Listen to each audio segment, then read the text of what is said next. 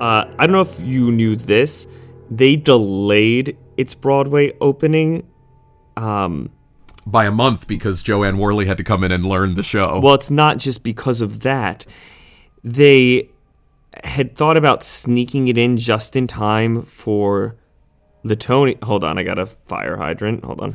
Or fire hydrant? I got a fire. It's spraying everywhere. I'm soaked to the bone. Hold on, I got a fire hydrant. I was not expecting this tonight. It's here. It's in my room. It's splashing everywhere. God, now I've lost my train of thought. What if fire trucks were shaped like hydrants instead of trucks? And they rolled around and just dogs would really water in dogs them. would really chase them then. Dogs will never have been so relieved. That's a good joke. Thank you. Does Richard Blake talk with a little, like, I'm thinking newsboy from Newsies, the Disney film accent, like all little New York runaway? You know, there weren't enough clips for me to tell, but my God, the girl that played his sister in the movie had the thickest New York accent I have ever heard on a small child. Oh, wow. Yeah. He does not, though, I don't think. Don't believe so. He's just scrappy young man. Yes. Scrappy young man. You want to buy some papes, mister? All right. I hear another fire hydrant over there. Yeah, fire hydrants everywhere. Give me a second. So many fire hydrants tonight. Oh, it's wet and wild over here. Oh my God. So right now, speaking of wet and wild, I'm reading a book my sister lent me. I was at her house last week.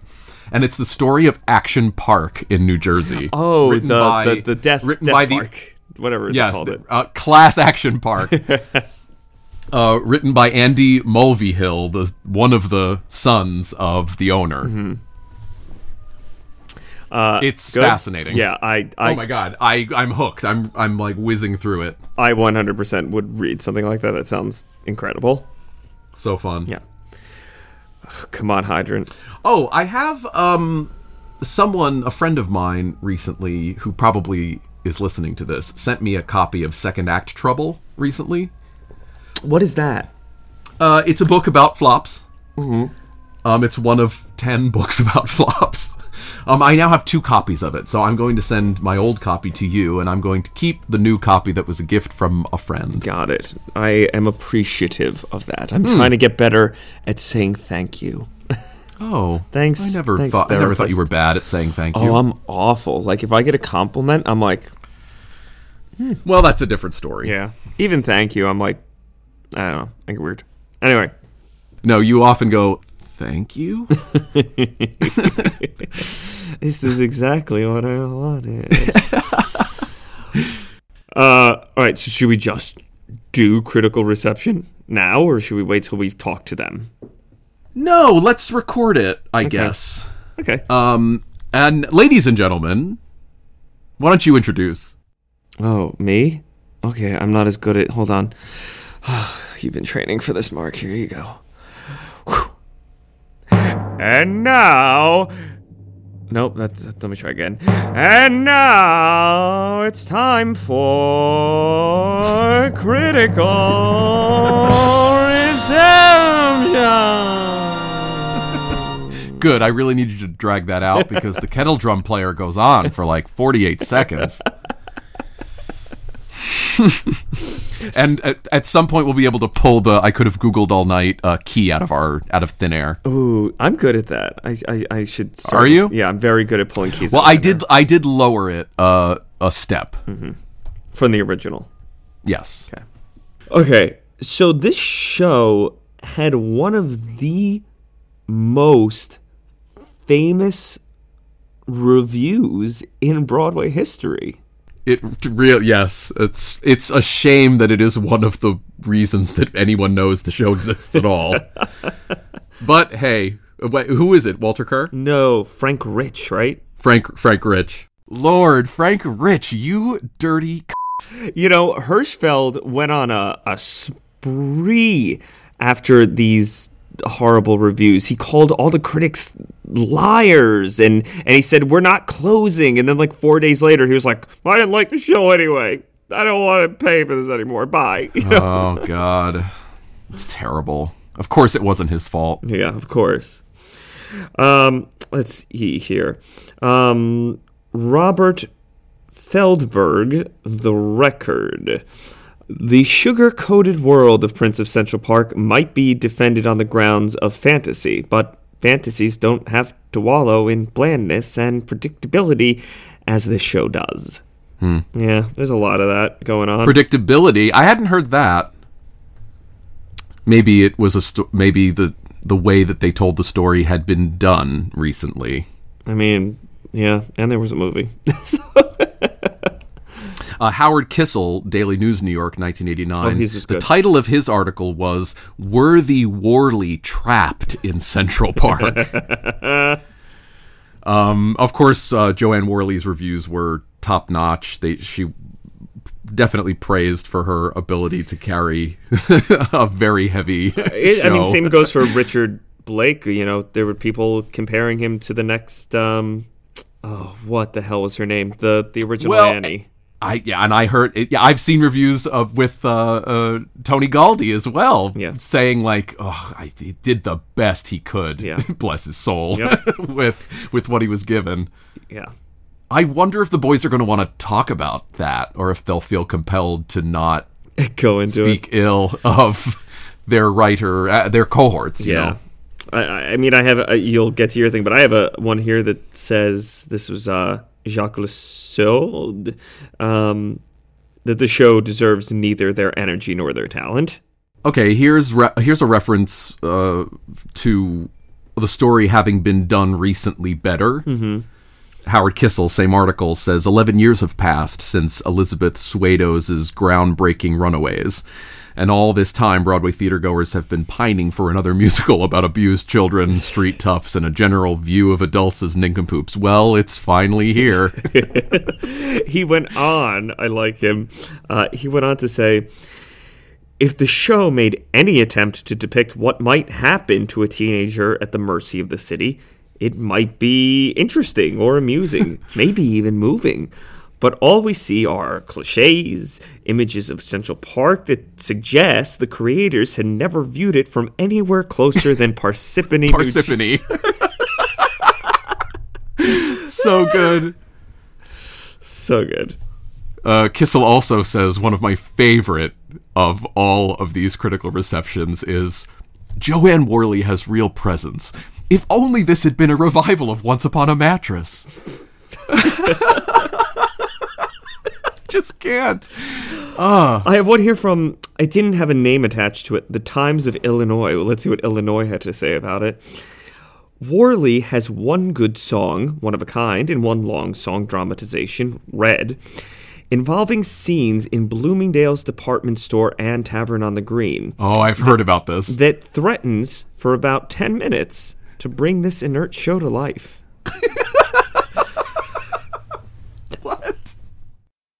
Now, that Bloomingdale's number, where, like, mannequins come to life, was one of the 9 songs added before they arrived in New York City with the product they thought was closer to a Broadway show. Yeah, that you throw in a bunch of famous words that a bunch of tourists know, and all of a sudden you're regular New Yorkers. You know, like wow. The biggest one was they constantly referenced Tavern on the Green. I think Jacques Lesaud said that he stopped counting after number 14. I got my bells. Oops. I got my bells in Notre Dame. Fucking everywhere. See, they added songs. They forgot to cut book. Yeah. You always got to cut book when you throw a new song in there. Yeah.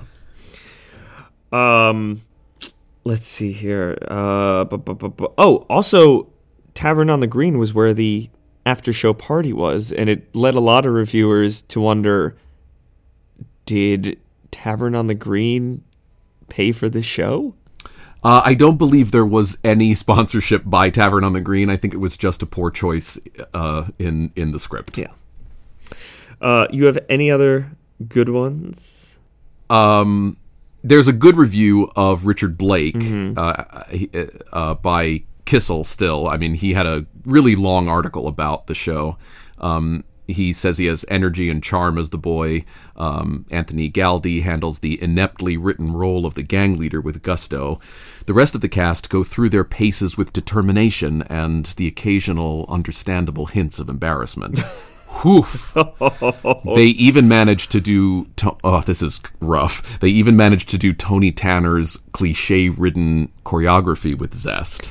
I mean, we've all been there where the show has thanks for praising the cast. Yeah. We're trying up here. We've all been there, like a show where there's no direction and it's just like smile and keep going. Well, bad material and no direction can be a combo that sends you right over a cliff. Yeah.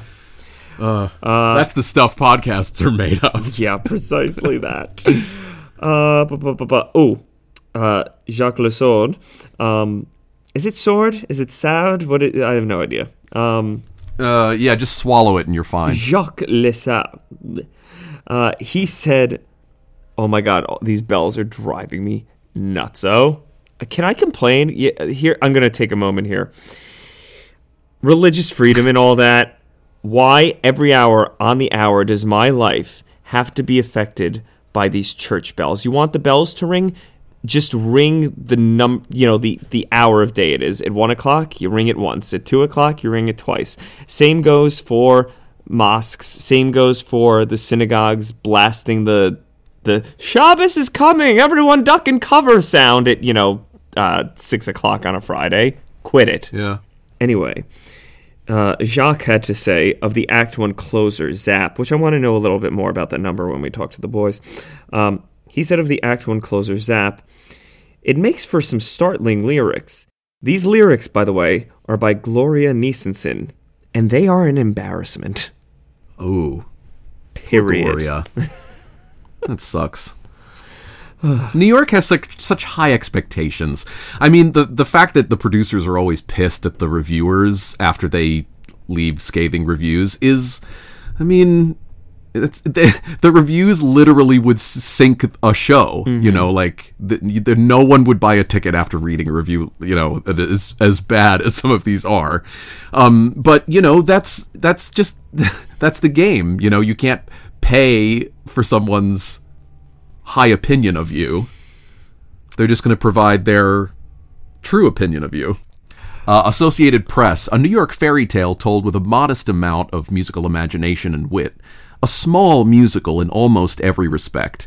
It's not awful, but its mildness and meager musical numbers make it a dim prospect to last very long on Broadway. Yeah. I mean, it's sad, It feels bad.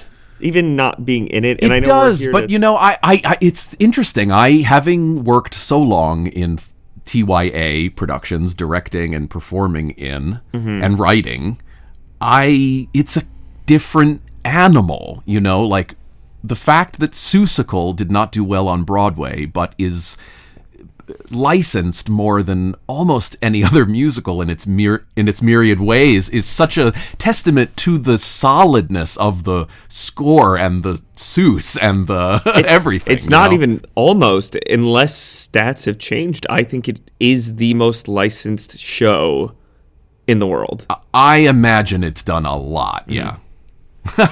I'm glad. I remember years ago when I was adjudicating for Paper Mill and the Rising Star Awards, reading somewhere that Grease was still like one of the top 10 shows produced by public schools around the nation as of 15 years ago, and I was shocked. I'm glad to know that that's fallen off the top 10 list. I mean, forgetting the topics that are in it and any of the misogyny or any of that, like, what connection do kids in the year 2000 have to greaser culture? Well, it's for their parents to enjoy, I feel. It's the same, it's the same appeal that any costumed show has. Mm-hmm. You're immersed in that particular time period for that particular project. Yeah. All right, so we do need to do a fake ending. Ladies and gentlemen, thank you for joining us for this episode. Please tell your friends that would like this show about this show. If you don't have friends, I don't know, post it on a forum or talk to your stuffed animals about it. Tell them, oh boy. So do you want to make, just so, we had such a fun time predicting what was going to happen on the 6th, 2 days from inauguration today. Do you want to, before we close out, make any predictions? No. No? Are you scared? I think that's tempting fate. I expect anyone who is still on the fence about the whole thing 2 Wednesdays ago perhaps will keep their eyes open and listen and learn. For the things that are to come. Here's my prediction. Wednesday morning, Donald Trump will leave the White House, get on a plane, fly to New York, go to Central Park, build a tree fort, and live there. You're going to bet money on this, or... I don't recommend it. I was right once. There's no reason not to believe I'm going to be right again. Thanks for joining us for this wonderful episode of Flop of the Heap. Follow us on Instagram at Flop of the Heap or email us at show@flopoftheheappodcast.com to suggest our next flop. We are an independently produced podcast. Learn more about how you can support us at patreon.com/flopoftheheappodcast.